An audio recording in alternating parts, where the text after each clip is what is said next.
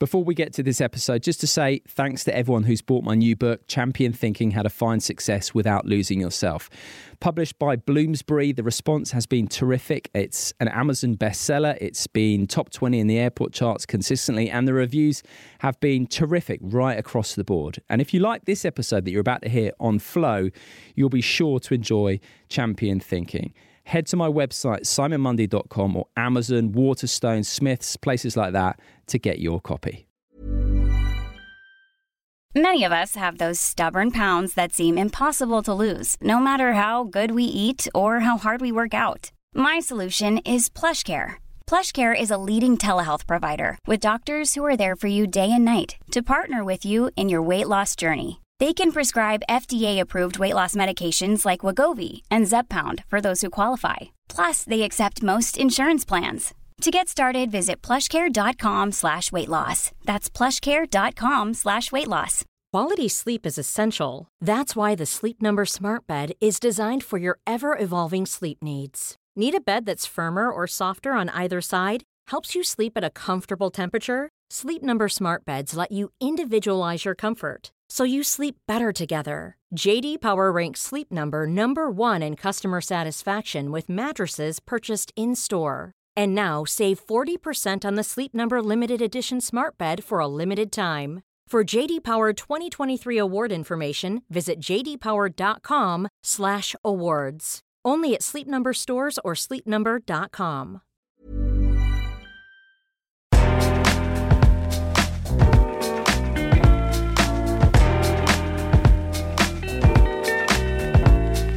Hello and welcome to Don't Tell Me the Score, the podcast that uses sport to explore life's bigger questions. My name is Simon Mundy, and this week I'm joined by the former England rugby captain turned intrepid adventurer and charity fundraiser extraordinaire, Lewis Moody.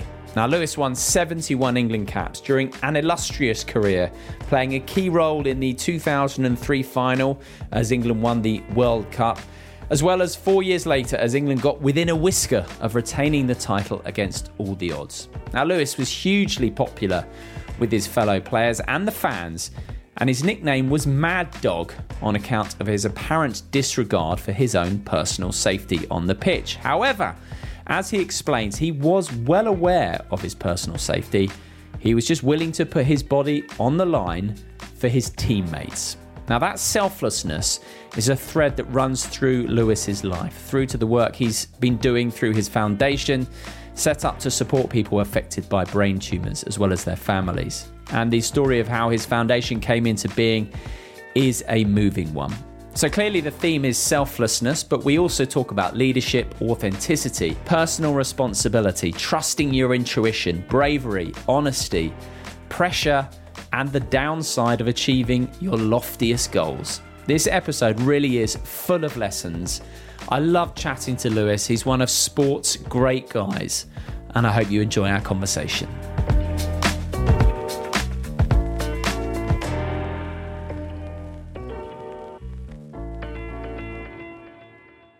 Lewis Moody, how are you? Hi, mate. I'm really good, thanks. I'm really good, Simon. It's an absolute pleasure to have you on Don't Tell Me the Score. You are a fascinating character. You're a very likeable chap. We've spoken a few times before. You've even listened to one of my back catalogue and said that you enjoyed it. So I'm thrilled to have you on, I must say. Oh, mate. Well, I just said that to make you feel comfortable. Obviously, it was rubbish. No, I did enjoy it, mate. And do you know what? I've got into listening to podcasts.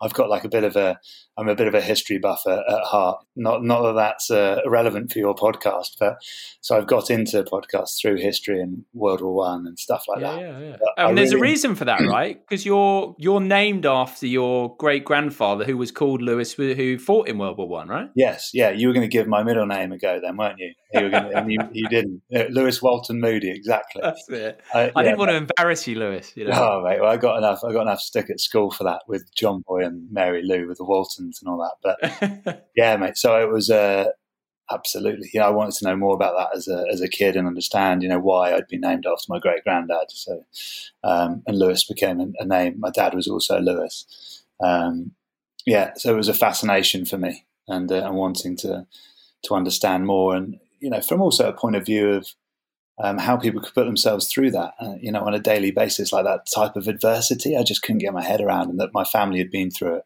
Yeah. I then ended up fulfilling a role with the RFU around the centenary of the First World War and the commemorating the 27 individuals, the England internationals that died. But so the family history in the wars has always been an interesting part of my life, and understanding and reading into World War I and all the different stories, the battlefield trips that we've been on now. But anyway, we diverse because I was talking about your podcast on Clive, and that was what got me into it. Yeah, I've got into tons of other podcasts on history, which I won't bore you with now. Actually, you mentioned the history and the England players who died, and you're very popular with the fans for a number of reasons, but one of which is, I think, your love of or respect for the armed services was always clear. You were always a passionate supporter of Remembrance Day, and it was interesting, for example, finding out that your family history in that way. So have you ever reflected, and just a theoretical question here, could you have imagined being in a situation like World War I, like your great-grandfather was?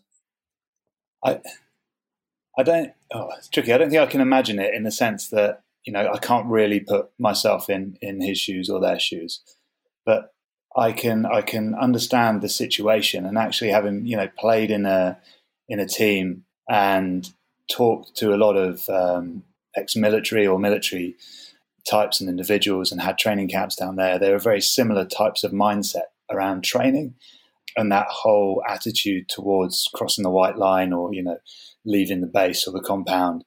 You switch from one personality to another, and the sense of camaraderie. And for me, playing sport, and rugby in particular, because it's so combative, I think my intrinsic characteristics, my real natural characteristics, are over loyalty and protection. If I boil down onto it. So what better way to, in terms of rugby as a sport, the way I played the game was about using my body as a tool to benefit the team or protect others around me. That's how I reacted. It was also why I got into a little bit of a scrape against Samoa and ended up getting sent off. But that was just a protective nature. It's like, how dare you attack one of my mates? That's not right. So that got me in bother sometimes. But yeah, so I can really understand why so many people would have gone together, and how connecting it was. In some way, as an experience that all these PALS battalions that were there in World War I, they were there for each other. People talk about loyalty to club in sport, but actually for me, it's loyalty to the individuals. It was never the club. I loved playing for England or Leicester or Bath or whatever, but it was those blokes on the field. And yeah, I can imagine it would have been similar. But I don't understand how they dealt with the adversity, like how you dealt with every waking moment if you're in the front line, potentially being your last moment on the earth. How you process that, that I will never be able to get my head around. That's what fascinates me, and the stuff that they had to deal with to get through those situations. But mate, I tell you now, being the RFU's, it's a bit of a mouthful, being the RFU's Great War Ambassador from 2014 to 2018 was just one of the most singularly wonderful privileges of my life. So I got to commemorate all the England internationals that died in World War I, and we went and did a trip around the graves in France and Belgium. I think there was only 22 commemorated there. The other 5 are abroad. But getting to visit them felt like a real nice culmination in terms of the journey that I'd been on with this. From my great grandfather who went over with the BEF in 1914, to seeing to an interest being taken around the battlefields in France prior to the World Cup in 2011, and as a side that were really not together. It felt like that started to stimulate much more of a team environment and an understanding and an empathy for us. And then, coming full circle to seeing the lads, the names in the changing room as you entered Twickenham every time, those 27 and I think it was the 12 from World War II. And then to finally be able to sort of pay my respects properly to them felt like a closing of the circle, which was really nice and a really pleasing part to be able to play on behalf of the RFU. Yeah, no, that's beautiful. And it's clear that camaraderie and, like you say, playing for the people around you. So we, as opposed to me, whether it be your rugby career or what you've done since retiring, I think that really comes through to me. You said, well, I've got a quote here from Martin Johnson, and he says, when you retired, he said, when I look back at playing with Lewis, it always brings a smile to my face. It was never dull. One of the most committed guys with a complete disregard for his own well-being. And you were known for, as you say, playing like a lunatic. But the reason you were happy to do that was because it was for something bigger than yourself. It was for the people around you. So there was purpose to it. You were contributing to a cause. And it made me, I mean, it might seem a little far-fetched to quote Viktor Frankl at this point, but he did come out with that quote that those who have a why can bear any almost how. And it got me thinking that does somewhat reflect your approach to rugby. You had your why, which was the people around you, the people that you're trying to support, your mates, your team. It's very clear that's a huge driving force in your life generally and has been a trend throughout your life. Yeah, and do you know what, Simon? I really wish you'd been around to have a conversation when I finished playing in 2012, because one of the things that I struggled with when I retired was actually everyone kept going, you've got such a natural skill set, you've been a leader, you've played for so many years, all these sorts of things. You must have so many natural skills that you'll just cross over. I was like, oh, wow, wicked, this can be great.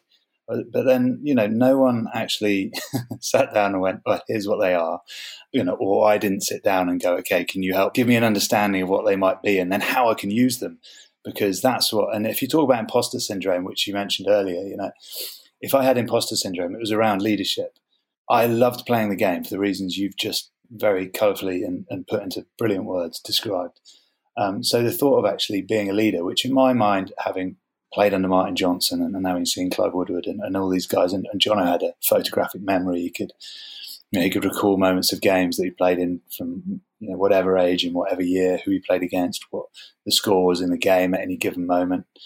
I didn't have any of that, and I felt that, I suppose, when I was in that position or put in positions of responsibility, or not responsibility, but leadership maybe, that I was a bit of an imposter because I didn't feel like I had the natural skill sets of a leader. Because as it transpires, as you rightly point out, that my skill sets were around interpersonal skills, helping motivate people, working with groups. Caring for people. Yeah. Empathy, kindness, vulnerability, lots of words that I would never place in the pocket of a leader. But actually, of course, all those things come into a leadership style, but also is about being me as a leader rather than trying to be someone else. So it was something that I struggled with and probably still do to a little bit. But it's funny you say that. So just to butt in, because the things you've mentioned there, empathy, authenticity, caring about other people, in your case as well, you were putting your body on the line. So it wasn't like, over you go, boys. It was like, follow me. I'm head first into this. Yeah. And it's easy to think that perhaps you need to have these, whether it be a photographic memory or, I don't know, let's say in a business environment, I don't know, perhaps have this grand strategic mind or whatever it may be. Because I've been invited to a few leadership talks recently. And I always think back to what Will Carling told me. And he said that he asked an Army cadet captain, he was like, what makes a good leader? And he said, it's fairness and caring about other people. And that's basically it. And you have that in spades. Yeah. Which is the key quality, right? Yeah, but the sadness is I didn't realise it at the time. And I suppose when I came into the captaincy with England, I was towards the latter stages of my career, and it's one of the things I wish I would have done. I wish I would have had more confidence to put myself forward to at a younger age, so that the things I learned from being captain, they were so good. I love reflecting on my limitations and my weaknesses, and actually, they taught me loads, but I didn't have the ability to be able to put them into practice because, I had to retire. What was I, 32? Maybe I was 33. I can't remember now. 33, I think. Thanks, mate. As I said, you're going to know me better than I will. And it's been such a joy in retirement in many ways, a challenge, a real big challenge from the start. But to understand finally what those qualities are and how I can use them, which is why I've gone into the charity and the work that I've done, is just because everything that I do is about working with and supporting others, and that's really what gives me enjoyment in life. And I suppose I get to the point where I have others around me that are very driven by the financial reward. So there were times in my career where I was like, okay, I've got to make sure I'm focused on the money, but it was never it never felt like it never was a driving force for me. The money was irrelevant, but it felt like because others were like that, that should factor into my. And then I felt, okay, when I'm not bothered about the money and someone offers me a load of money to go to some sort of sponsorship thing or whatever, and actually I'm not bothered about that, what does that reflect on me? And I was really going through such a process of self sort of discovery during my playing days and in retirement, and I still am. Of course, but you're so young as a player, though. That's the thing, isn't it? I mean, like you say, you retired at 33. I mean, I had all sorts of questions rattling around my head at 33. Not to say that I'm hugely older than that, but like go on. No, I've got my professional age, but it is interesting. I think So do you now appreciate that you are a leader because of those qualities you have? Yes, I still think I have a degree of not imposter syndrome, but there's a part of me that will always have that sort of self-doubt around that element of my life. But I have gained a much better clarity in terms of my skill sets and how useful they are, and actually that so with the foundation, I'm sure we'll chat about that. Going off around the world and taking groups of different people from different backgrounds and supporting them on a journey. Whether it's the North Pole, South Pole, wherever we go, bike ride. It has dawned on me that those qualities are what people want to see, Yeah, sure. And there's lots of stuff that I need to develop as well. But yeah, it's been a really good learning curve retirement for me, mate, and it's helped me get to a place of not quite contentment, but peace, which I didn't have for a long time when I retired. I had a real frustration from exiting the game. Yeah. But I think it's interesting what you said about looking at other leaders and thinking, oh, they do this way, and therefore I should do it that way. Yeah. And I think that's very common in all areas. Like I know when I started as a sports broadcaster, for example, and I would listen to other people and how they did it, and I think that's how I should be doing it. And I think you can apply this in any area. But actually, I think the journey we all need to go on or all do go on to varying degrees, but ultimately it is the journey. It's just to become more ourselves. Those characteristics that you have, it's to bring them even more to the surface, isn't it? Rather than trying to be someone else. That never works for nobody. So it's about authenticity, really. Yeah, mate. And that's the word. I think that's where I've got to in my life. It's understanding what the authentic me looks like. And I think for a long time, I felt like I was pretending to be something that I wasn't. And why that leadership piece for me maybe sat uncomfortably because I was trying to be a leader that I wasn't.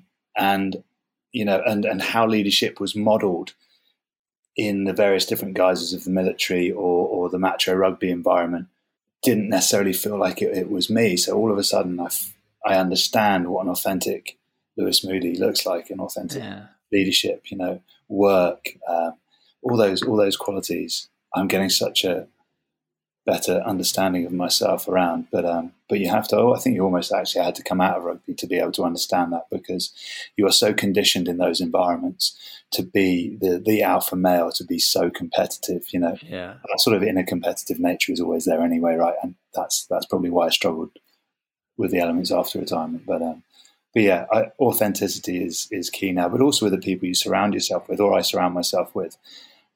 I don't need all the bullshitters. I don't need that in my life. It doesn't resonate with me at all. And, you can see through it, I think. And authentic people make life more enjoyable as well. 100%. Let's go back then, Lewis. You were known as Mad Dog, which is a fantastic nickname. Yeah. When you played mini rugby, so you started at 5, right? Were you a nutcase from the get-go? Well, it depends what you describe nutcase as, mate. I love tackling. For a fly-half like me, that's a nutcase, mate. I love the physical, mate. I just love the physical. The first session back then was full contact. It was not like now when the kids ease into it and there's, there's all the different progressions that you go through until you get to do it. Yeah. It was straight in, full contact, mate. And when you were like a good 5 inches bigger than everyone else and probably, a couple of kgs heavier, the full contact was brilliant.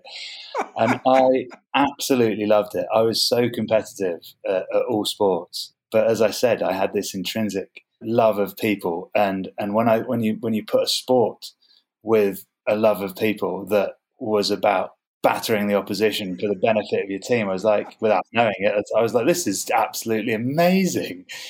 Give me more. So I think it was pretty natural that I was going to sort of, if rugby turned professional during my career, which thankfully it did, I was going to go down that route. Right. Let's fast forward then. So you were a centre for a long time. I can only imagine you would have been one of those, vicious tackling centres that used to give me the heebie-jeebies, because I was a number 10 for my school. Very quick hands, even if I do say so myself. Jinking feet, hell of a sidestep. But when it came to the rough stuff against the big lads, not so much my cup of tea. So I would have hated to play against you. But you were the turnstile, mate, of defence, were you? Exactly. But then you're at university. I don't know at what point you switched to the back row, but you did. Yeah. And mate, I can tell you exactly actually what point, because it was when I was on I'd tried to break through in the centres into the county and Midlands setup, or first into county. And I kept getting knocked back at all the final trials, which was pretty devastating, because it was obviously the one thing that I loved. I was not academic. I really struggled. I wasn't stupid, but I struggled academically because I just couldn't engage with it. So rugby gave me real happiness, and to be failing at it was a real kick in the plums. So during my final trial for the Leicester under-16s county squad, my school coach, who was also on the committee, moved me and said, look, let's give him a go in the back row, because he loves tackling. He loves a crash ball. He doesn't mind jackling. Basically, he's a natural flanker. So they put me in the back row, mate, and it was like an epiphany in that one moment. And it was Brian Welford and it was Andy Wilson-Ho, my two school coaches. And it's because of them that I ended up, again, talk about epiphany or good pieces of coaching or whatever.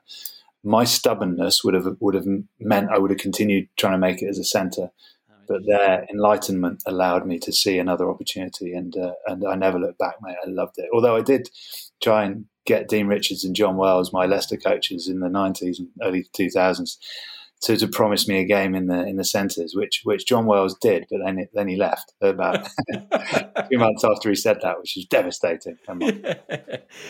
That's funny. And so you were known as a fly half's nightmare as open side, but you made your debut, didn't you? When you were 18 years old?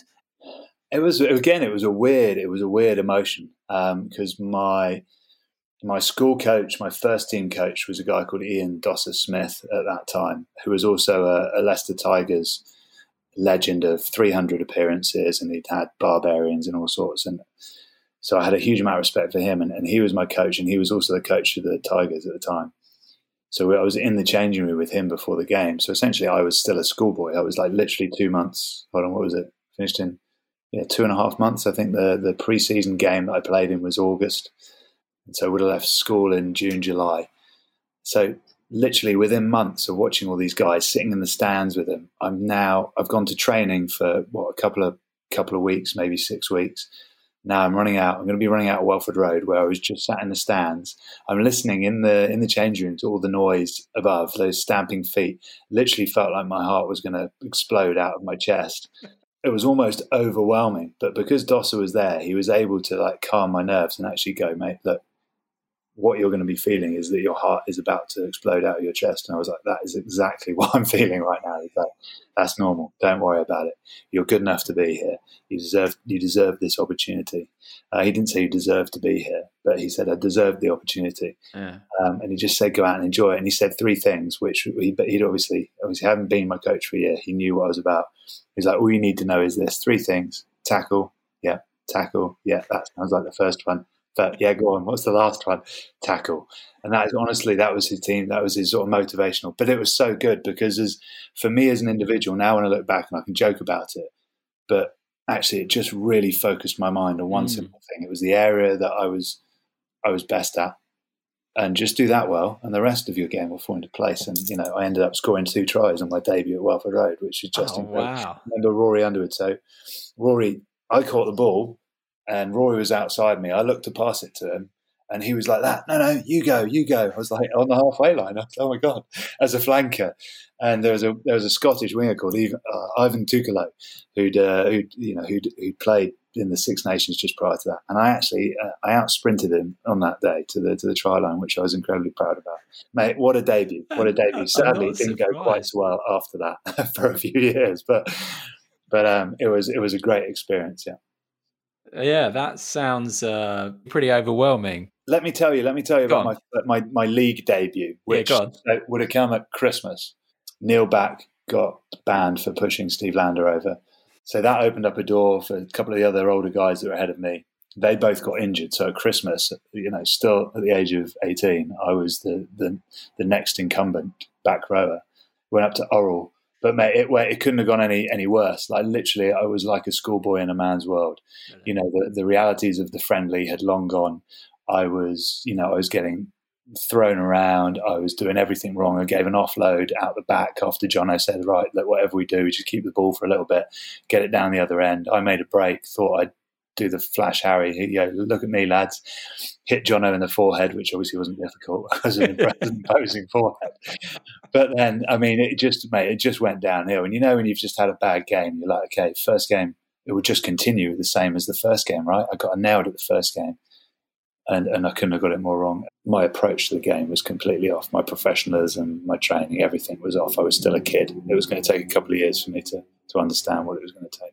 Going forward a few years, but so by the time of 2001, when you had sort of established yourself, and Josh Kronfeld, wasn't it, the Kiwi back rower, turned up at Leicester, and there was, I mean, I don't know to what degree this is true, but there was speculation that he could starve you of a place in the side, and you were given some offers to move elsewhere, but you decided to stay and fight for your place, which proved the right decision. A lot of other people would have legged it in that situation. So what were you thinking then? How did you feel about someone of that stature coming in? And what did you learn from that experience, of staying to fight for your place and actually winning it, essentially? It was really interesting. So it was 2000, I think it was 2001. I felt that I'd sort of gone backwards, if anything. I'd had a good couple of years with Leicester. We'd won a couple of titles. And then all of a sudden, come this season, I was on the bench in the 2001 European final and the league final. And we were then going on tour. So that summer I actually asked if I could go on loan. There was an England tour because the Lions went off to, was it Australia? And there was a sort of second string England tour. I didn't know if I'd get on that. So look, I just said to Dean, could you release me to go and play in South Africa so I can get some experience and prove that I'm good enough? Because at the minute I'm getting overlooked. I knew Josh Kronfeld was coming. I was already, behind Neil Back and a couple of other lads. I didn't see any window of opportunity at Leicester, and he ultimately just said, "Yeah, mate, that's a good idea. You can go away for as long as you want," which wasn't exactly the positive. Not a ringing endorsement. Yeah, I never wanted to leave Leicester, mate. No. Leicester was my schoolboy club. It was all I'd known. So I was prepared to disappear off and go and have a summer in South Africa and start fighting for my opportunity over there. I ended up getting called up onto the England tour. I went as sort of third or fourth choice 7. There was like Andy Hazel and a couple of other guys around at the time. And for whatever reason, so John Wells, who was my Leicester coach, forwards coach, was also the England coach on that tour with Clive Woodward. For whatever reason, Andy Hazel played in the Barbars game. The team didn't do so well, which maybe reflected on Hayes. So for the first test against Canada, I got the starting jersey. And it was just it was one of those tours, when I don't know whether it was frustration or a desire to show people what I was capable of, but I was so focused because in my first England tour in '98, I got it so wrong. I got in with the wrong characters. I'd gone boozing all the time. I just really, I enjoyed it, but for all the wrong reasons. I said to myself after that tour, if I got the opportunity again, I'd make sure I got it right. So in 2001, when I got that opportunity, when the lads are off, the America tours were always seen as a bit of a DOS. When the lads are off out, clubbing or whatever, I was back in bed, in the mornings when people were having lines, I was in doing recovery. I was doing whatever it took for me to feel like I could get that starting place. And it paid off, mate. I got the first start and I never looked back. It was like an epiphany. It just felt all the stars had aligned. And I had 3 test matches, and I was just on fire. And after that, having gone from essentially being loaned out by Dean and Leicester because they didn't see a place for me. All of a sudden, I was on holiday in Dubai after that tour, and I was getting phone calls from Dean, daily. What are you doing? What are you doing? What are you doing? I was like, oh no. And the strange thing for me, and I think we spoke earlier about what you're driven by, and it was a real realization early on in my career that money had nothing to do with it for me. And I got 2 offers. One was essentially, what do you want type offer. And the other was from Zinzan Brook, who'd just taken over at Quins, who was like a schoolboy hero as well. New Zealand legend, yeah. Yeah, when I met Zinny, chatted with him, and that sounded really exciting, what they were looking to do. Obviously, they were both brilliant players, right? And an offer from one of the other clubs, which is essentially, look, we give you 200 grand. Bearing in mind I was on I would have been on probably 20 at that time. I was like, what? This is crazy. But it really focused my thinking.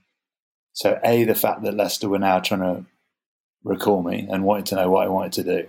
The fact that I was attractive to other clubs was, I suppose, confidence building. And the thought process I went through after chatting to my dad and Dossa, so Ian Dossa Smith again, it just became clear that actually this was a great opportunity. I've got the world's 2 best open sides. They're 2 completely contrasting characters. One's militant, totally driven and focused, weighs his food, folds his clothes, absolute Asbaki.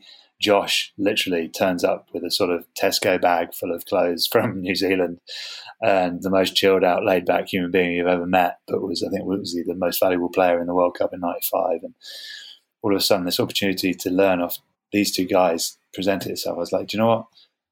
This is too good an opportunity to miss. So, and I suppose a little bit of the fact that it meant I could fight for my place really excited me. I could really push, and that bit of pressure, that added motivation, culminated in me playing some of the best years of the best rugby of my career between sort of 2001 and 2004, I suppose. There's so much to take from that. First of all, learning the lessons that you did from the tour in '98. So you actually reflected and were honest with yourself, taking responsibility for your performance and saying, look, if I'm going to get a chance again, I'm going to really give it everything, no excuses. And you did. You went above and beyond, like you said. Everyone else would be out. You'd be head down and up first thing in the morning. And then to actually make a decision where your intuition is like, it's not about the money. I'm valuing this opportunity to challenge myself, to learn and grow.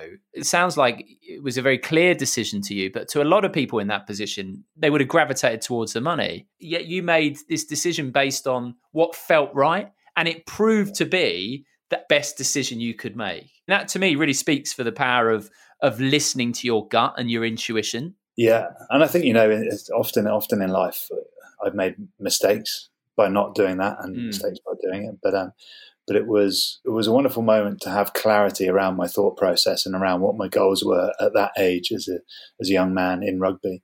And so I suppose make the decision and then see them come to fruition was even better. And there was a bit of serendipity in there, again, a bit of fortune, luck, whatever you call it.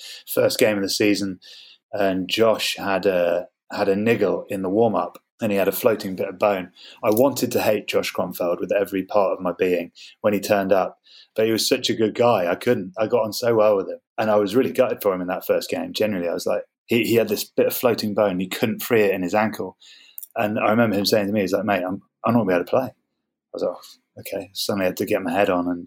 And from that moment, basically, Josh didn't get back in the team. And, and part of me hated that because he was such a wonderful player. Yeah, interesting.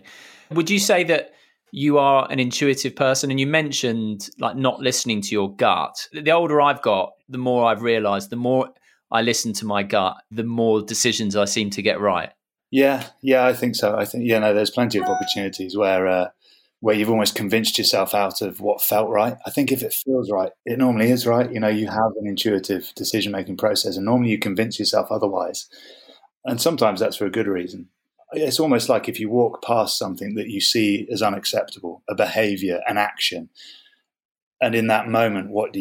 It feels wrong. It looks wrong. Do you act on it, or do you allow it? Do you allow it just to walk past and ignore it? It become the norm, accept it, let that person accept it, or do you address it? And I suppose for me, how I operate in that moment is if it feels wrong, then it is wrong. Yeah. And then someone gave me a great tip once. It was in those moments, he said, just use 10 seconds of bravery. He said, because ultimately that's what's happening in your mind. Your mind's trying to convince you of something, not, a reason not to step in or not to say something. But if you use 10 seconds of bravery, then invariably you will act on that moment in the right way as well. How would someone listening be able to apply that 10 seconds of bravery in decision making in everyday life? Like, how would you explain that to someone listening? Can you just sort of elaborate a little bit on that? Yeah, it's a good question. Let me say. So if you see your favorite celebrity walking down the street, they're on the other side of the road, and every part of you is like, oh my God, this is going to be the one time in my life where I have the opportunity, because I can just cross the road and say, hello, and do you mind signing this autograph for me? That's a good example of 10 seconds, because I know I've done it with people that I've met, right? I've seen them, and knowing what it's like to be approached by people, I will always try and engage with anyone that approaches me. And obviously now I am not a celebrity. I'm not trying to say that. No, you are. But when I was a famous rugby player in my heyday, it was a pleasure that people came and asked me. Sometimes it became tiring because it happened a lot, but actually it was always still a privilege. So I still doubted myself in that moment when I saw one of my heroes, and I was like, oh, should I go do it? And I didn't do it, and I eternally regretted it. It's like, okay, just take 10 seconds. What's the worst that can happen in that moment? Yeah. I suppose that's maybe a very easy one to look at, right? It's that old classic, isn't it? You don't regret the things that you do. It's the things you don't do, and it does become easier. I think those kind of things. I'm dreadful at that. Like when I was at the BBC, when I was at Radio 1, anyone who came in, big name, even if I didn't know who they were, I was straight up there telling them I was their biggest fan. Like I almost took that to the nth degree. But yeah, I totally agree with you, and it becomes like a habit, doesn't it? Bravery in that situation becomes like a habit. Yeah. It becomes easier and easier. It's just broadening your comfort zone, really. Right. Let's talk 2003. I want to just touch on 2003 and then injuries, and then we'll get into your foundation. But let's talk 2003, because the stars somewhat aligned, didn't they, a bit for you? Because we'll talk about your injuries and how much you'd struggled, but you ended up playing every single game of the World Cup in 2003. And people talk about, obviously, Johnny slotting the drop goal, Matt Dawson's dummy and break. But let's not forget, the key part of any move is always the start of the move. You were the man chucking in that line out, landing it on an absolute penny. So no, I wasn't chucking it in. That would have been. Sorry, you were catching it. You were catching it. Sorry, that's what I mean. Multi-skill, throwing and catching. You were catching the ball at the back, which led to the key bit. In that moment when you caught the ball, were you nervous? Like, or was it just by that point were you just like in the zone? No, mate. I mean, it was really weird, and I try and sometimes it's really difficult to decipher what's reality from what's the stories that I've told so many times, and I've heard people tell them, and I was in it so many times. In my memory, it was really simple. My nerves were. So I was on the bench that game. I was really frustrated prior to the World Cup because I'd been picked ahead of Lawrence. I'd been picked ahead of Backy to start the autumn games. I'd been picked ahead of. I can't remember which one of them it was to start the Six Nations. And in that first game, I knackered my shoulder. Yeah. Those boys then came back together, and that was it. The Holy Trinity were together, and they were going to stay. And so part of me is a little bit gutted that I never had that opportunity to see whether I could have been the starter. But anyway, so we got through that World Cup. We ended up in that final. Was I nervous coming off the bench? I was hating every minute of being on the bench because all I wanted to do was get on the pitch and make a difference. And then as the game got closer and Elton flatly kicked all his goals and Johnny got his, and there's like a point either side, I got really anxious, and the gremlins creep in, and those negative sort of automatic thoughts that you're trying to repress and deal with in the back of your mind. And that's a part of not being in control. So as soon as I was told, right, you're going to go on, I was up and I was excited. Get me on the pitch. I was still anxious. I was still nervous because I didn't want to make a mistake, But as soon as I crossed the line, I was into it. That's your comfort zone, right? There's the things you're in control of. My actions, my work rate, my attitude to the rest of that game, and and the ball landed in my hands, and the rest was history. But the line out itself, so Martin Johnson and Lawrence sort of simultaneously gave away the penalty that allowed Elton Flatley to kick the ball that drew us level. Yeah. And the piece that I remember most, and I hope it's because I remember it rather than the stories that I've heard so many times, and it's difficult to decipher, and I mean that honestly, but Jono was such a brilliant leader, and despite the fact that he gave away that penalty under the post, there was no doubt, there was no confusion, there was nothing. There was 1:30 left on the clock, and because we had rehearsed this a million times, Jono just said, lads, look, right, simple, we're going to kick the ball off.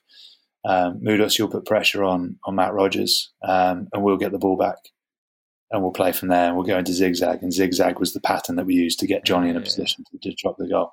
And I hope it was zigzag. That's what I've always said. I can confirm it is zigzag. Yeah, it was zigzag. Card from Johnny. Yeah. And mate, what I loved about that moment was the clarity that Jono had, and that there was no fear, there was no confusion, there was no nerves, and everything that he said transpired. Johnny kicked the ball long. George Smith sort of gathered it. I ended up tackling him actually and managing to get myself out of the ruck quick enough to then put pressure on Matt. He scuffed the kick. We had the line out. So there were no nerves, because Clive, again, I said about Clive being a brilliant manager, he had prepared every scenario at the end of, what was it going to take to win that World Cup when we were the best side in the world going in? It was going to come down to probably the last couple of minutes or the final play. Therefore, we just rehearsed all those eventualities in training. So when it happened, we'd been through it a million times. Didn't mean that it went swimmingly. Yeah. But yeah, mate, it was so ultimately and honestly, I didn't have any nerves. I didn't understand the pressure I was under. So this is a beautiful point. So just to pick up a couple of things. First of all, obviously, like you say, Clive Woodward's attention to detail, as he spoke about in the pod I recorded with him. So his teacup, thinking correctly under pressure, and really rehearsing all the scenarios. And it makes me think of what other people have told me, that, preparation is confidence.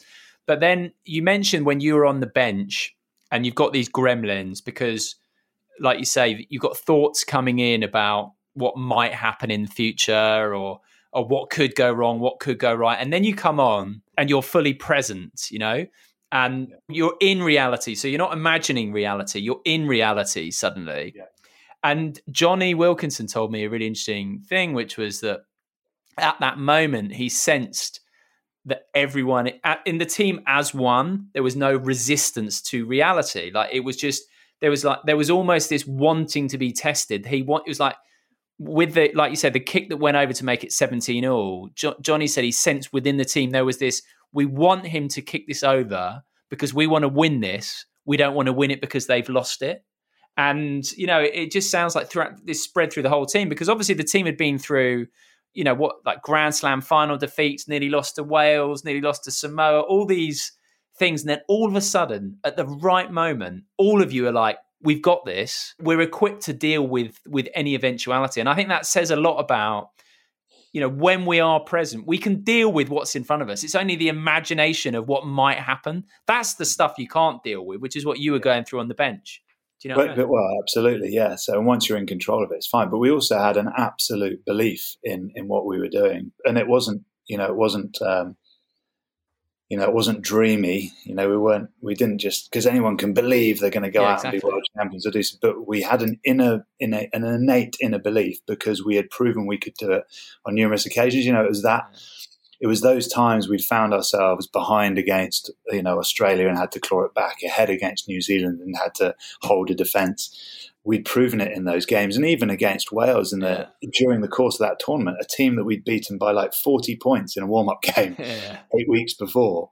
Were we behind, or were we just ahead? No, you were behind until... We were behind at half-time. Yeah. And it was all going tits up, quite frankly. Yeah. But even in those moments, there was never, and certainly in my mind, I can only really speak for myself, but it never, ever felt like we were going to lose. Never in any stage during that window between 2002 and winning in 2003 was there a game I went into with England that I felt we'd lose, even if we were 20 points down. And that was the innate belief that we were able to create, which allowed us to deliver from what you were saying with Johnny there. The fact that we didn't worry about it for me was the key. It was like, if he gets it, it's fine, mate. Lads, this is what we're going to do next, and we'll still go win it anyway. So it's like, just, wow. And never again in my career did we gain that same level of clarity or cohesion on the playing surface with a group of individuals that were so focused on a singular purpose. That collective goal. It was a wonderful time to be on a rugby pitch when the final whistle goes in a World Cup final. Even as a fan, I can speak about what a wonderful moment it was. But I read a quote though that you were in the changing rooms after the final, and the feeling you had was there was this euphoria, but it was followed by a numbness of, okay, so what now? What were you, like 25 or something like that? And Johnny said a similar thing. Dave Allred, who was there, said a similar thing. Did he? Yeah. He said within. We should probably chat about these things, Simon, with our teammates. You would have thought we would have done that. Yeah, it's all got to come second hand. But it's interesting that a lot of you sort of went through this experience, and it does seem to be one that's, I think, really informative. Is that people reach this goal and they suddenly think it's going to be right. That's it. I'm set for life. But actually, no. Yes, you get that high, the euphoria. But then the what now question quickly follows. Did that make you question then what it was all about? And what did you then reflect back and learn about? What was the most valuable thing about that journey to winning in 2003? It is really interesting. And that emotion that you get after a final, I didn't expect to have after the World Cup final. We'd won with Leicester. We'd had 2 European Cup finals, I think 4 premierships by that stage. So we knew what winning was about. And I only ever imagined that after a World Cup final, you'd have elation, which ultimately, when the final whistle goes, you do very briefly. Yeah. Unbridled elation and pure emotional reaction to that. But yeah, it is replaced within seconds by a numbness that is like, what do we do? Literally, what do we do now? Like, how do I live the rest of my career trying to beat this? It's not possible. Yeah. And I suppose the reflection that I took from it was that what I really, really enjoyed about playing rugby was the journey to the success. Yeah. Was the medals and all that stuff, and they are here in a bag in my office. Is that they don't mean anything, they really don't. The journey and the individuals and the memories and the work, and that means everything. And it was only when I went to the 10-year reunion for 2003 that we saw. For the first time, I saw for the first time, they played up on the TVs that were around photos from training in the World Cup camp, and I was like, "Oh my God, I remember that." And I hadn't reflected on it, and I just saw the pain, the sessions that we were going through, the effort, the work ethic that we put in to get to where we were, and the awful, whether people were throwing up or breaking pieces or getting stitched or sitting in ice baths or doing minging training sessions that went on for hours. And I mean, those were the pieces that made the success so enjoyable and that made you want to keep the medal and go, that is really special. Yeah. So the medal just represents the experiences that you had with those guys along the way. And then actually it stopped when the whistle went, in a way. It was everything leading up to the point at which, rather than the point where you expect it to happen, which I think is so interesting, isn't it? Absolutely, that is it. The journey that goes into the success, that's the enjoyable bit. And I suppose, I don't know whether it's the same as if you're putting up a garden fence and you're putting up a garden fence, and the reason you enjoy it at the end is it might have taken you all day. You look back and go, "Oh, do you know what? That was really worth it." Yeah, that was a hell of a shift. Absolutely. Yeah. I don't know whether it has the same level of enjoyment at the end of it, but there's probably a similar sort of mindset to it. Many of us have those stubborn pounds that seem impossible to lose, no matter how good we eat or how hard we work out. My solution is PlushCare. PlushCare is a leading telehealth provider with doctors who are there for you day and night to partner with you in your weight loss journey. They can prescribe FDA-approved weight loss medications like Wegovy and Zepbound for those who qualify. Plus, they accept most insurance plans. To get started, visit plushcare.com/weightloss. That's plushcare.com/weightloss. Hey, it's Paige DeSorbo from Giggly Squad. High quality fashion without the price tag. Say hello to Quince. I'm snagging high-end essentials like cozy cashmere sweaters, sleek leather jackets, fine jewelry, and so much more. With Quince being 50 to 80% less than similar brands.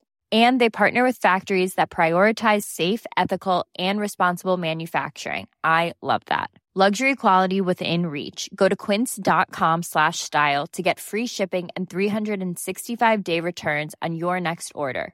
Quince.com/style. Quality sleep is essential. That's why the Sleep Number Smart Bed is designed for your ever-evolving sleep needs. Need a bed that's firmer or softer on either side? Helps you sleep at a comfortable temperature? Sleep Number Smart Beds let you individualize your comfort, so you sleep better together. J.D. Power ranks Sleep Number #1 in customer satisfaction with mattresses purchased in-store. And now, save 40% on the Sleep Number Limited Edition Smart Bed for a limited time. For J.D. Power 2023 award information, visit jdpower.com/awards. Only at Sleep Number stores or sleepnumber.com. If we skip it forward to 2007, and I know you've said that in some ways this was even more enjoyable than 2003, and let's not forget that England had got absolutely shellacked in the first match. You were beaten about 50-0, weren't you, by South Africa? 36-0, but it was close enough. Well, it felt like 50 as a fan. I remember that. But you didn't play in the first few matches, and then you came on, didn't you, in the last group game, and basically that shifted the momentum. And thereafter, there was again that kind of, it was weird. I remember watching it as a fan, and there was that sense of inevitability about, you're going to play Australia. Oh, you're going to play France. On form, Australia and France should win. But the England suddenly had rediscovered itself. And you've spoken about, again, the joy of winning matches that you weren't supposed to, and then being in the dressing room and sharing that with your teammates. Yeah. And I mean, the 07 was really special for totally different reasons. Like 2003 was professional, prepared, planned, and delivered. It was a concept, there was a strategy, it was a 4-year plan. And 07 was the polar opposite. There was no strategy, there was no planning. And that's why I don't mean that disrespectfully, because obviously there was planning, but it all went tits up. We had a new coach 6 months before the tournament, and Brian Ashton, who I believe would be a brilliant coach, if he'd been put in charge of us maybe a year after the World Cup. But we were so indoctrinated in a style of play under Clive that I think we found it difficult to adapt to his ideas. And like you say, mate, I got an opportunity. I really struggled for that first. Andy Robinson, who I have a huge amount of respect for, wonderful forwards coach, brilliant England coach. He called me after he lost the job as England coach after Clive and said, mate, you're going to have to work harder than you've ever worked. Brian Ashton doesn't rate you. He has tried to convince me not to pick you. He isn't going to pick you. So I just wanted to let you know that. And I could never be more thankful to him, because actually a lot of people wouldn't have said that to you because they thought that would be too damaging, or actually it was exactly what I needed to hear, because it took a lot of pressure off. It meant that I could just go out and play, irrelevant. I could be playing the best game of my life. Brian Ashton still may not pick me. He took me on the tour. He didn't pick me for the first 3 games, as we said. And the opportunity came in the last game anyway, so I had one of my better games. I got knocked out twice. I think that's actually where the nickname Mad Dog came from. Right. And Brian coined it in the press conference afterwards. And, all of a sudden it was quite a good lesson to me, in the sense that I maybe put myself under too much pressure to perform sometimes. And the release that Andy's message gave to me was about, actually, just go out and play, mate. And the rest of it is beyond your control. Yeah. My performance made Brian pick me. But the actual final, I would put that down to the coaches more than the players, actually, because they recognised that in each game we couldn't change everything. They just went, let's focus on 1 point.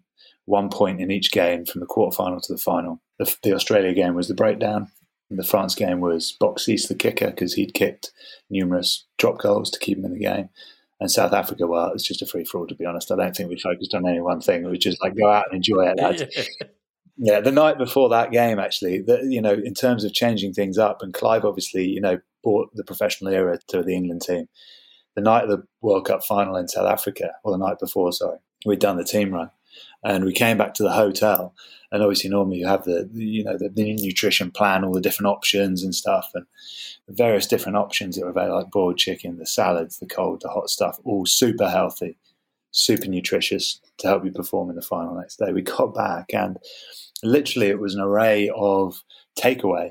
It was like Italian, Indian, and the coaches, you know, and you look back at it now, it's like, so why did they do that? Because ultimately it didn't matter, right? We were never supposed to make the World Cup final. Yeah. We weren't going to make it out of the pool at one stage. So what's most important? What's most important is that the lads have an enjoyable evening. They feel good about themselves, because whether they eat boiled broccoli and oily fish the night before the World Cup final is not going to make any difference in this instance. Yeah. And I thought it was brilliant. That is a masterstroke. Yeah, the other stuff was there, but it just changed things up enough to make us go, "Oh, it's great! Chill out a bit and just relax." And you know, I don't think they had KFC or anything, but it was, but it was a nice change up. And ultimately, mate, our World Cup final was reaching the World Cup final that year. Yeah, 100%. Yeah, it was a hell of a journey. That I remember going from such a low point to the high point. But yeah, I like what you said about Andy Robinson telling it to you straight there, and I think honesty is such a valuable thing. And if I just give a quick example from my own life. So basically, I posted a photo, my new logo on Instagram a few weeks back. And there's a guy who helps me, does some editing and stuff.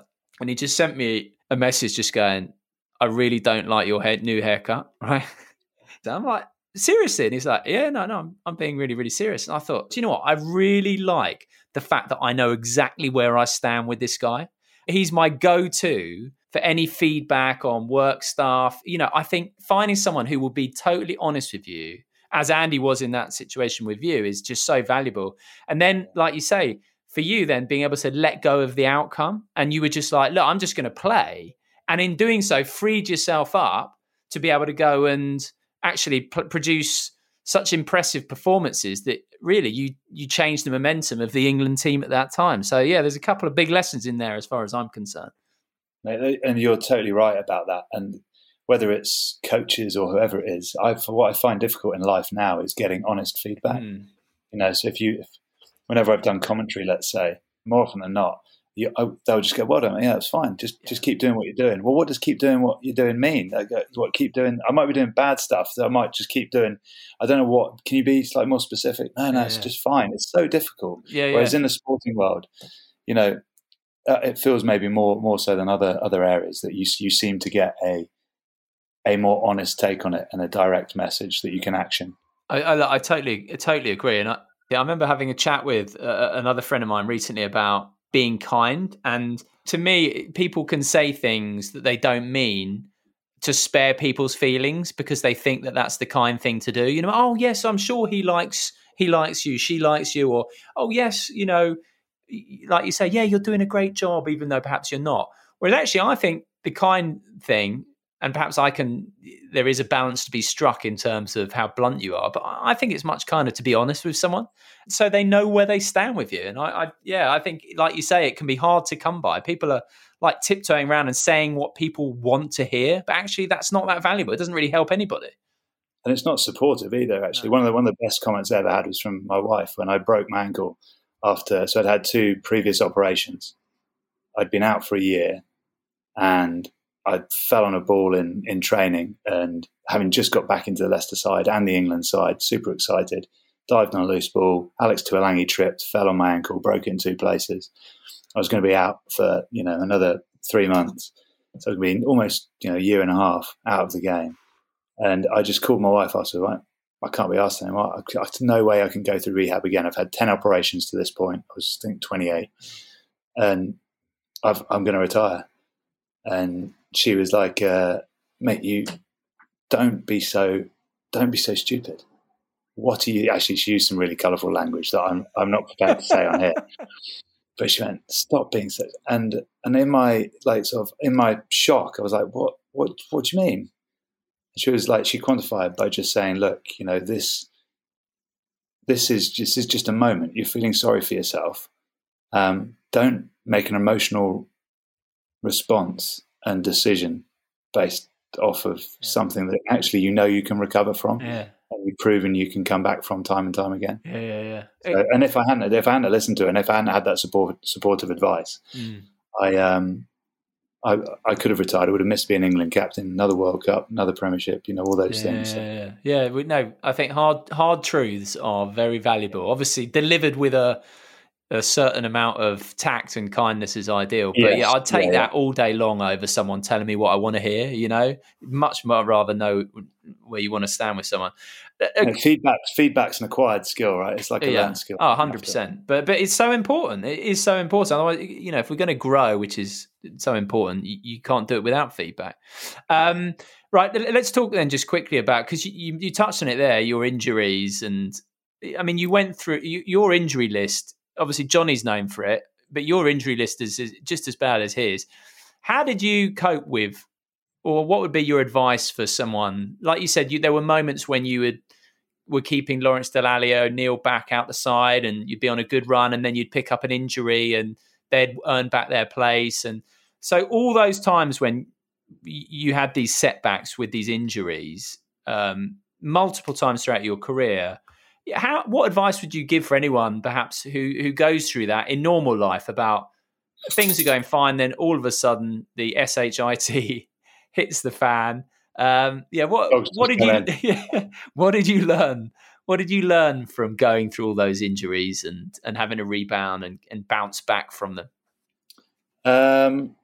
Ultimately, I didn't put myself in those situations, right? So injury came about not because I wanted it. But I very quickly in my career, I think when I was 22, I had my first operation, shoulder operation, had to learn how to deal with a setback. And the longer I played, the more times I was put in positions where I had to understand how to deal with those situations. So the mental side, the side effects of missing training, how frustrating that is, the lows that you can get yourself into, wondering whether you'll be good enough if you get picked again, will you ever get fit again? If you are, will you get into the Leicester team? Will I get picked in England again? All those doubts creep into your mind. Then to prove to yourself that you can get through it, to prove that you can get your body back fit and you can create processes and order and structure that will help you do that, all helps build a sort of inner confidence, inner belief that if something's put in front of you, you don't actually worry about it anymore. I never, other than that moment I just described to you, I never thought I'd ever be forced to retire from the game, because I always thought it was just something else to get over. Yeah. And I think it was 14 operations during my career. And each one, at no stage did I think I'm not going to get back from this. Other than that one moment, it was always just another hurdle. It was never a barrier. It wasn't like a brick wall. It was just it was a hurdle. And that mindset supported me the best when what was it? 2005, I was diagnosed with ulcerative colitis, which is bowel disease. Yeah. And again, I was in a really bad way at one stage, losing like 10 kg in a couple of weeks, which was basically all the weight I put on in pre-season. So I was having to go to the loo, multiple times in an hour, sometimes being more than 2 feet from the toilet was too far. You were losing blood through every time you went to the loo. You were fatigued quickly. All of that was happening, and I was still able to train and play, and never saw it as something that was going to stop me because of, in my mind, the learned skill that I developed by having to overcome all the operations and having to deal with all the operations and develop a mindset. It's like resilience isn't something that you're born with. It's just I was lucky. I had to go through lots of situations where I could develop it. Yeah. And so when stuff was put in front of me, and there's plenty of times that I've not been resilient as well, and have sometimes stepped away from something I should step forward to, and all those things. But in these situations, it developed a mindset that allowed me to overcome even, a bowel disease during my playing career.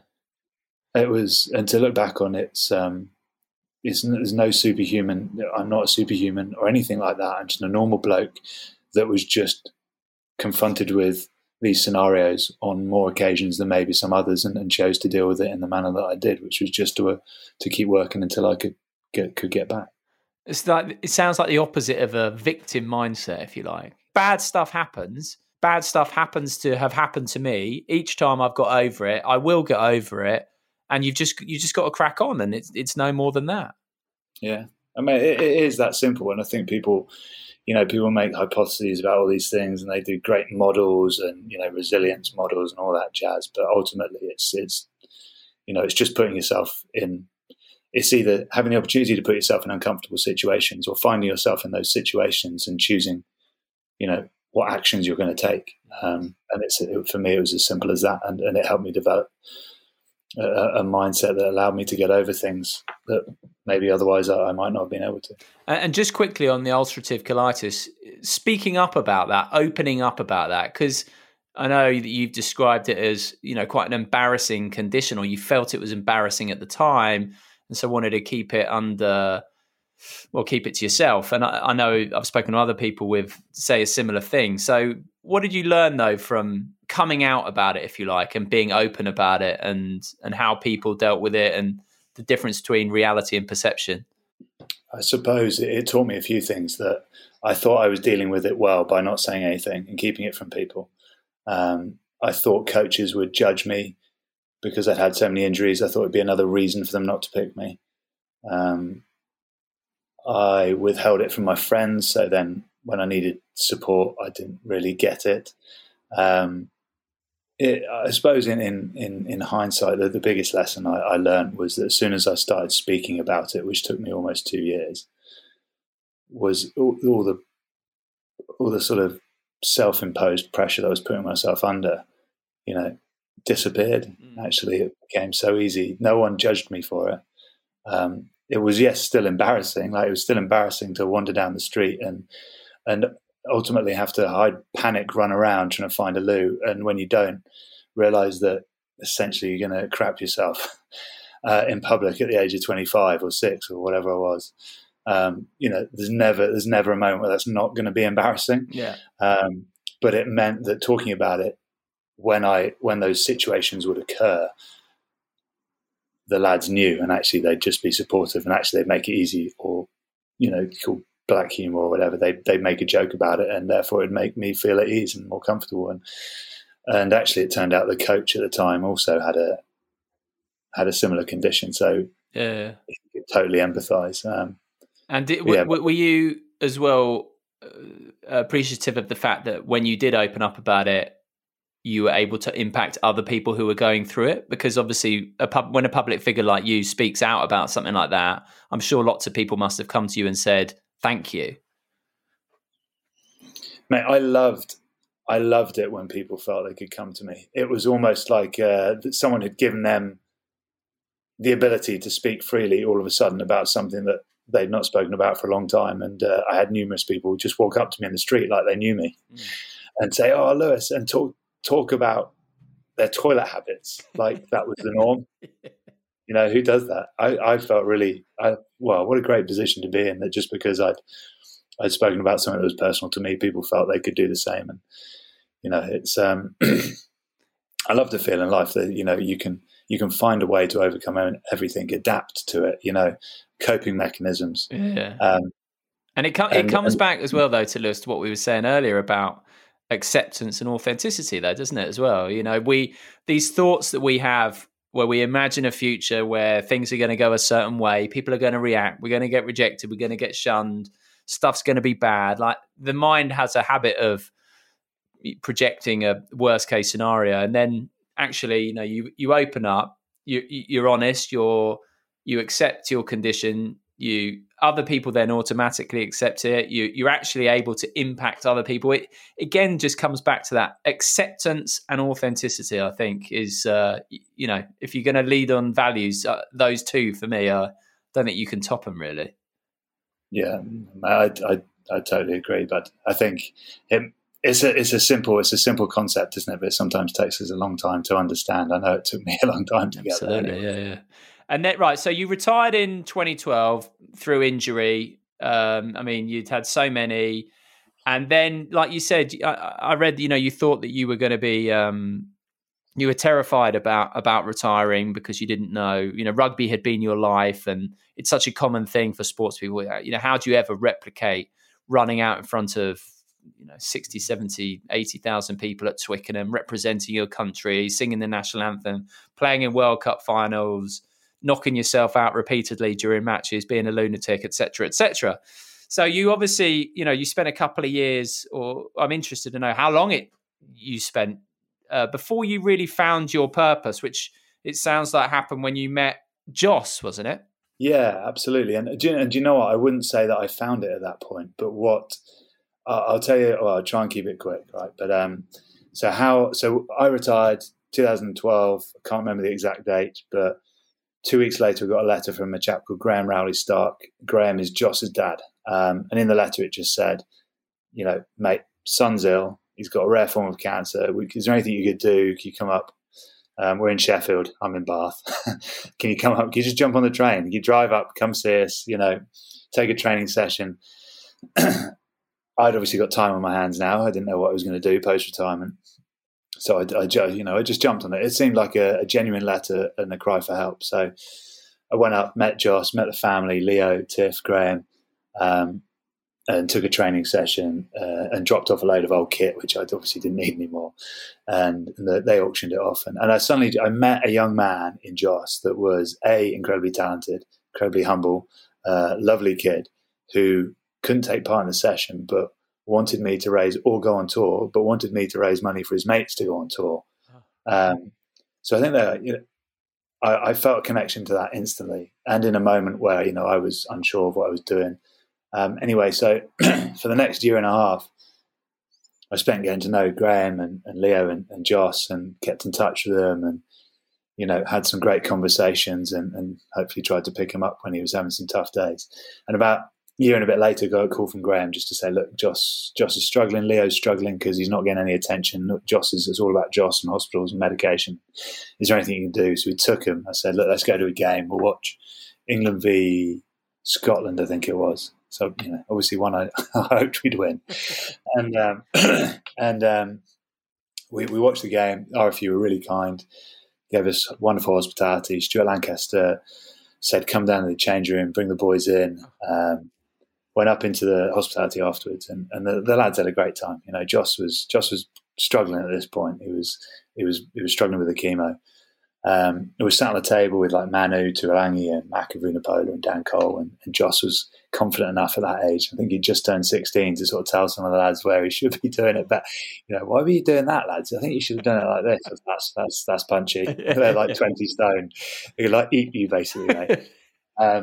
But anyway, so look, it all finished and we went away, and I got a call from Graham like about a week later. And he was like, mate, that was perfect. The lads, smiles on their faces, the signed stuff, paraphernalia, photographs, shirts, all over the house. It was exactly what they needed. And at the end of the phone call, just said, look, but Joss didn't, Joss lost his battle with cancer yesterday. And I was like, it was, it's just one of those moments in your life where you go, people talk about life-changing moments. That was a life-changing moment for me. I didn't know why at the time. Anyway, so after that, Annie and me, it hit us emotionally. We decided that we'd funnel our charitable focuses into one charitable area, and that was going to be setting up our own foundation. And it was going to be in Joss's memory. I wanted it to be called the Joss Rowley-Stark Foundation, but because of my position at the time, people said you should use your name to, raise more awareness. So we did. It's the Lewis Moody Foundation. And in Joss's memory, we've been able to support a charity, the Brain Tumour Charity, and an organisation, and people living with brain tumours, which was the biggest cancer killer and still is of under 40s, bar none, and children, for the last 6 years. And I say I didn't. You talked about purpose and meeting Joss, and the irony, and I suppose the irony of it is that Graham, Joss's dad, came to me. One of the most lovely human beings you ever meet, by the way, Graham. He just couldn't talk forever. He came to me asking for help. And the irony was that actually he gave me more help than I was ever going to be able to give him or Joss. Wow. And that was a purpose, like beyond playing. But I didn't even realise that until about 2 years ago when I was chatting to Graham. And I was like, you realise what? Actually, it's making me a little bit emotional now, mate. But it was one of those moments in your life, where you get a sudden realization from a decision you made and a letter that was written, and a young man that you met had a profound impact on the rest of my life, my life till now. And whatever happens, I'll still be there doing as much as I can for the foundation and those families. And in Joss's memory, such a brilliant young man, and my wife and Annie, I say me, so it's me and Annie, but so mate, that was a profound and life-changing moment genuinely for me, because otherwise I would have drifted. I didn't know what to do. I didn't know what my purpose, I didn't know what my skills were. People said I had loads of transferable skills. No one told me what they were. I didn't ask what they were. Maybe I was embarrassed. I should know. But through the foundation through meeting Joss and Graham, it helped me discover, what some of my skills were. Yeah. Can I ask? Because I think often it can be easy, or an obvious option might be, let's say, to go into punditry and all that kind of stuff. Obviously, again, you had this serendipitous moment where this 16-year-old came into your life, and like you said, you were able to help him and their family, and but in doing so, it really helped you as well. Did that experience change you? Did it make you see life a bit differently? Did it humble you? And how would you compare the purpose then of what you've got since then, and how you've grown the foundation to the purpose of playing alongside your teammates and putting your body on the line for England? Oh, mate, I don't know how I'd compare it to those two, actually. I suppose in a slightly selfish sense, the foundation has given me the opportunity to still test myself, because one of the ways we raise money, or predominantly the main way that we raise money, is taking people on challenges all over the world, right? So I have this ability to it's almost like a physical outlet that I can now look forward to maybe once or twice a year, on a pretty major and epic expedition or challenge led by two really good friends of mine, Alan and Wayne. And we can bring a collective group of individuals together to focus our attention on raising money for a good cause. So a collective goal, right? So actually, I've talked myself into the answer. There's the obvious answer, right? Is that I'm doing something with people again. Yeah. I'm doing it for a cause that's really important to me, and I'm helping and hopefully getting people to buy into that as well. And we're then putting ourselves through some we've been to the North and South Pole. Absolutely. Yeah. Talk me through one of those, because you've said, didn't you do what's it called? The Yukon Arctic Ultra, right? Well, actually, do you know what? I'll just tell you the quote that's in my head, which was that you said, when you go on these things, it's not necessarily the physical, it's the mental. It's just so mentally challenging. So what can you take mentally from one of these nuts challenges that you love doing pre-pandemic? Well, mate, first of all, I'll tell you about the Yukon really quickly, because that was great. I did that just after retiring in 2013. It's an ultra marathon. We were trying to do 300 miles. I got frostbite at 100 miles. I've seen the picture of your hands. Yeah, that totally destroyed me, because I was like, there's no way I won't be able to finish this physical challenge. And I like to call it a successful failure, a phrase I've coined from a friend of mine. And because it taught me about, preparation. I allowed my caring side. So one of the lads I was with was struggling to sort his kit out. So I took my gloves off, ultimately, put them to the side and started helping him sort his kit out. So I lost focus of what was important, which is my own health, to try and support him. There was ways I could have done it in a way that wouldn't have undermined my own health.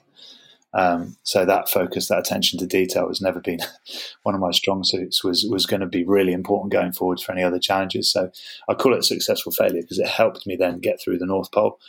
I knew what I would have to do to be able to get through that opportunity, sort of the focus, the attention on the preparation, spending months making sure your routine was correct.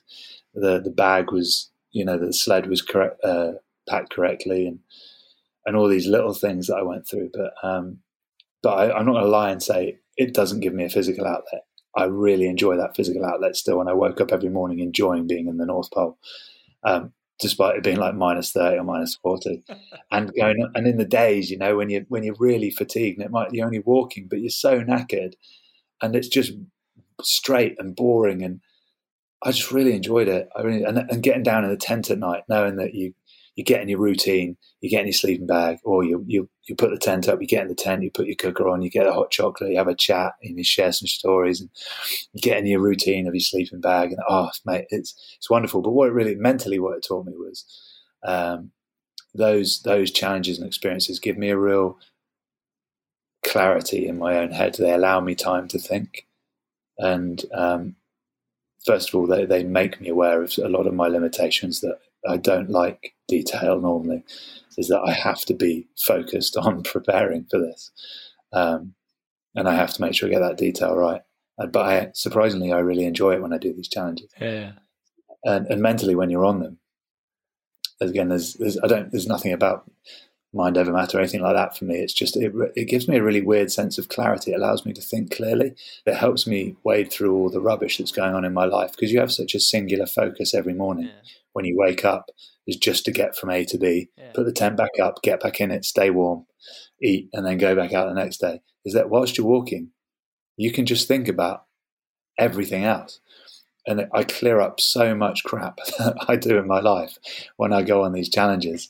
It's like, it's like quite a cathartic experience. So you get perspective. So what are some of the rubbish that when you've been on one of these treks, through the Arctic, you've looked at your life and thought, why the hell am I worrying about that or this? Like, what are the things that really stick out for you? I think distraction is that what you have when you're on those things is clarity of your goal. It's really simple each day.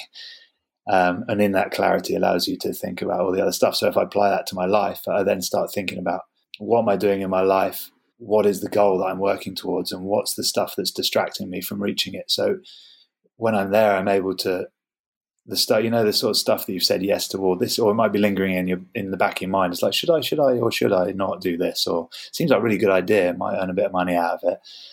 But actually, is it going to focus me on my goal, or is it going to distract me from reaching my goal? It's distracting me. Okay, well, I'll get rid of that. And do you know what? It's annoying, because I can say I have that clarity when I'm on those trips. Sometimes when I come back into my normal day-to-day life, it's really easy to forget that simple goal and that simple focus again, and get overwhelmed with other information. But if I try and apply that to my sort of weeks and my months, I do find it helpful. I have to keep revisiting it, because I often get off track again. But that's one of the things that it's really helped me personally with as well. Yeah. Something that really strikes me throughout your career and into your foundation, and doing these mad trips and these, the cycle rides and the 1,000-mile expeditions and kayaking and all this whatever else. Like you're someone who just relishes getting out of your comfort zone. And I know, you're into your extreme sports. I know that you've got vertigo, so you're. Simon, I'm going to stop you there as well, mate, because I've learned something else on these challenges. And one of our brilliant participants said this to me, and I didn't realize it until she said it. She was like, "You're right." So I like putting myself out of my comfort zone, but my reality is actually that is my comfort zone. I love being in those environments. So actually, that's not being out of my, that's not me being uncomfortable. That's actually me being comfortable. And she said, what is your challenge? She's like, you like doing these things. Like you like, trying to complete an ultramarathon or going to the north, but what's your challenge? And ultimately, it really made me think about uncomfortable situations to be in, and stuff that I find uncomfortable is like around self-promotion. So, okay, if I'm doing life, if I've got something so earning money, right? So I need to earn money in life outside of rugby. The foundation, I don't earn a penny from the foundation. I do it because I absolutely love it, and I'm connected to a story and a moment and supporting individuals. So how do I then find connecting? So making money in your life. Okay, there is a challenge there, because I'm now got to go out and ask people to pay for a service that I provide. And there is a conflict in my mind there, because I think in my mind people go, well, why don't you just do it for free? Yeah. I don't know why I think that, but I have. There's a lot of stuff that I have to work through still, and the challenging stuff for me is not going and doing. So I don't mean that arrogantly. No, I know. It makes sense. It's obvious. It's obviously a challenge, right? But it's a physical challenge that I enjoy. The other stuff that I don't enjoy is the academic, is the putting yourself out of your comfort zone, standing up on a stage and giving a presentation about leadership when you essentially didn't think you were a good leader. So, trying to be authentic about leadership in those situations. How do you do that? So then I have to come back to, okay, what is being authentic for me? Telling it. So there's lots of stuff to unpack there, mate. But I wanted to challenge you on that. No. I think that's a really valid point. I challenged myself on it, and I was really eye-opening. What the trips make me realise more and more is that we're all capable of more than we ever realise.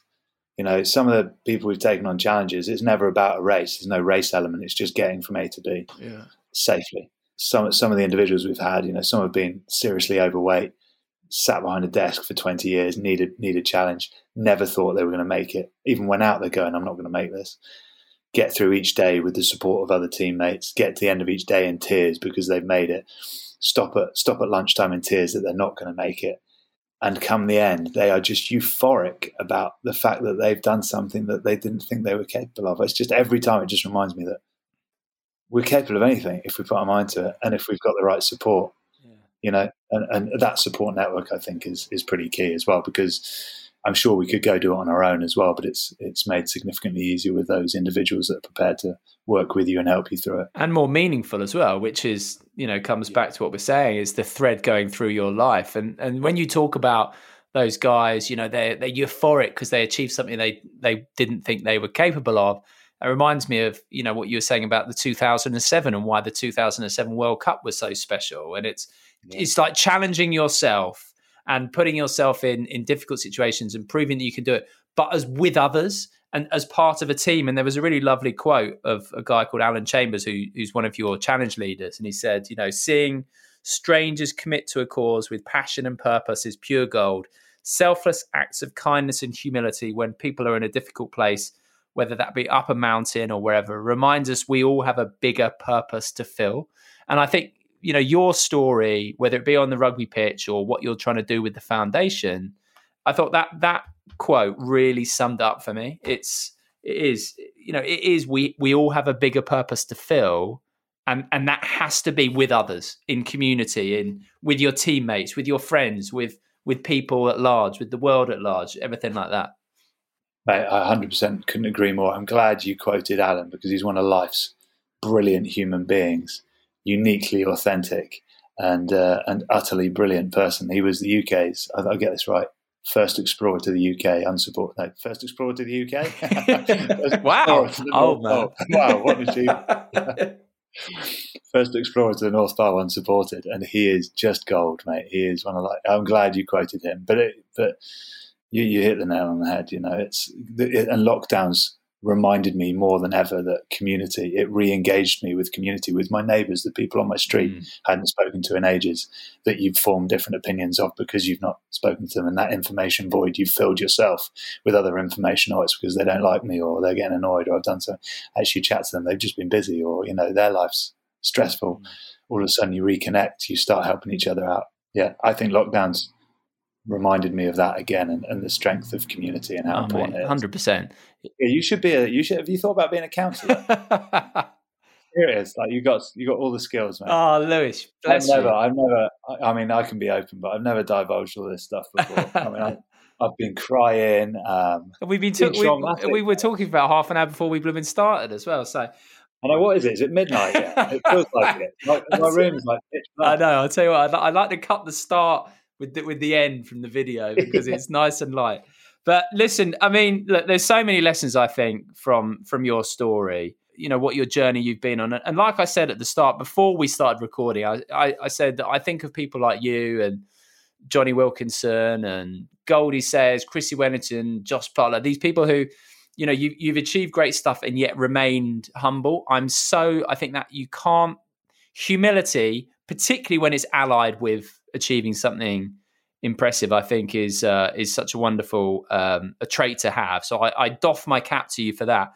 But then this thread, there is just such a clear thread running through your whole life or your whole career, whether it be your rugby or your foundation, and that is putting yourself out of the way for other people, and you get something back from that. But do you see what I mean? It's that circle, isn't it? You in serving a purpose bigger than yourself, which is maybe whether that's a team of 14 other people on a rugby pitch, people suffering with brain tumours, families suffering because their children are suffering, people who have been stuck behind a desk for 20 years, in serving others, that's giving you your purpose and getting you out of your comfort zone. I don't know if I explained it very well or summarised it very well, but it seems that's a really clear thread going through your life. I thought that's a good summary, mate. But it's taken me, what am I now? 42. I'm nearly 43, which is utterly depressing. You're a young man. You're a young man. Yeah, age is no barrier, right? But yeah, it's taken time to get to these realizations, and I'm continuing to learn every day, and I get so much enjoyment out of each day and the kids and new courses and new experiences, and actually feel like I'm gaining an aptitude for different things now. But you're right. In your summary, you are absolutely right.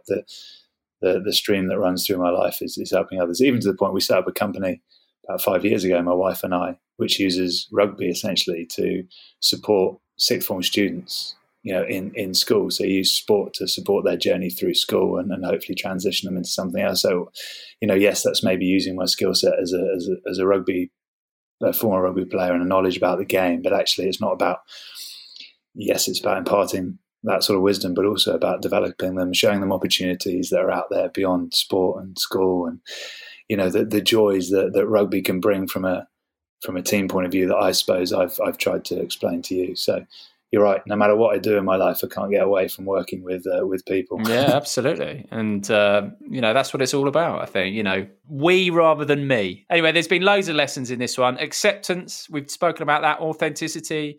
Being open, not believing those gremlins in your head. When we get out there, we can deal with things in reality. Resilience through experience, and serving a purpose bigger than yourself, and humility. So, Lewis, it's been a real pleasure. It really has. I really appreciate you sparing the time. And I know that obviously the foundation has taken a hit because of COVID. So how do you point people, if anyone did want to donate or help you out or get involved, where can you point them? Really easy, mate. Just if you go to the website, lewismoodyfoundation.org, there's a donate button on there if you want to just be generous. Or if you want to get involved, please come and get involved. There's a challenge page. Go up to the menu, look at all the different stuff that we do. It's not all mental crazy. Some of it's quite, some of it's quite normal.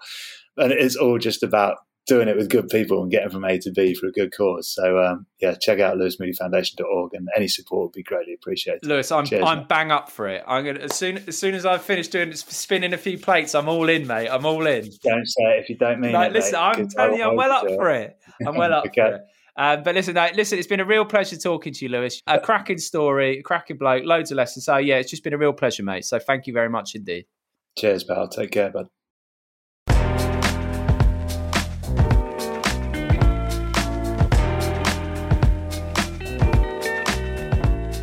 Thanks for listening to this episode with Lewis Moody. It was an absolute pleasure chatting to him. And if you enjoyed it, and if you think that there's anyone you know who also might enjoy it or might be able to take something from it and fancied sharing it with them, I'd be very grateful. Also, of course, ratings and reviews are hugely appreciated. Thanks to everyone who's been in touch recently via social media at Simon Mundy.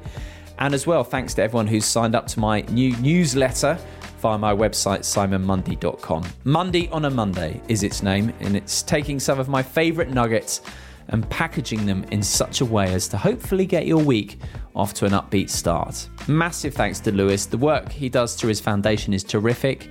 Thank you to you for listening. As ever, hugely appreciated. But that is it from me for now. I hope you'll join me again next time on Don't Tell Me the Score.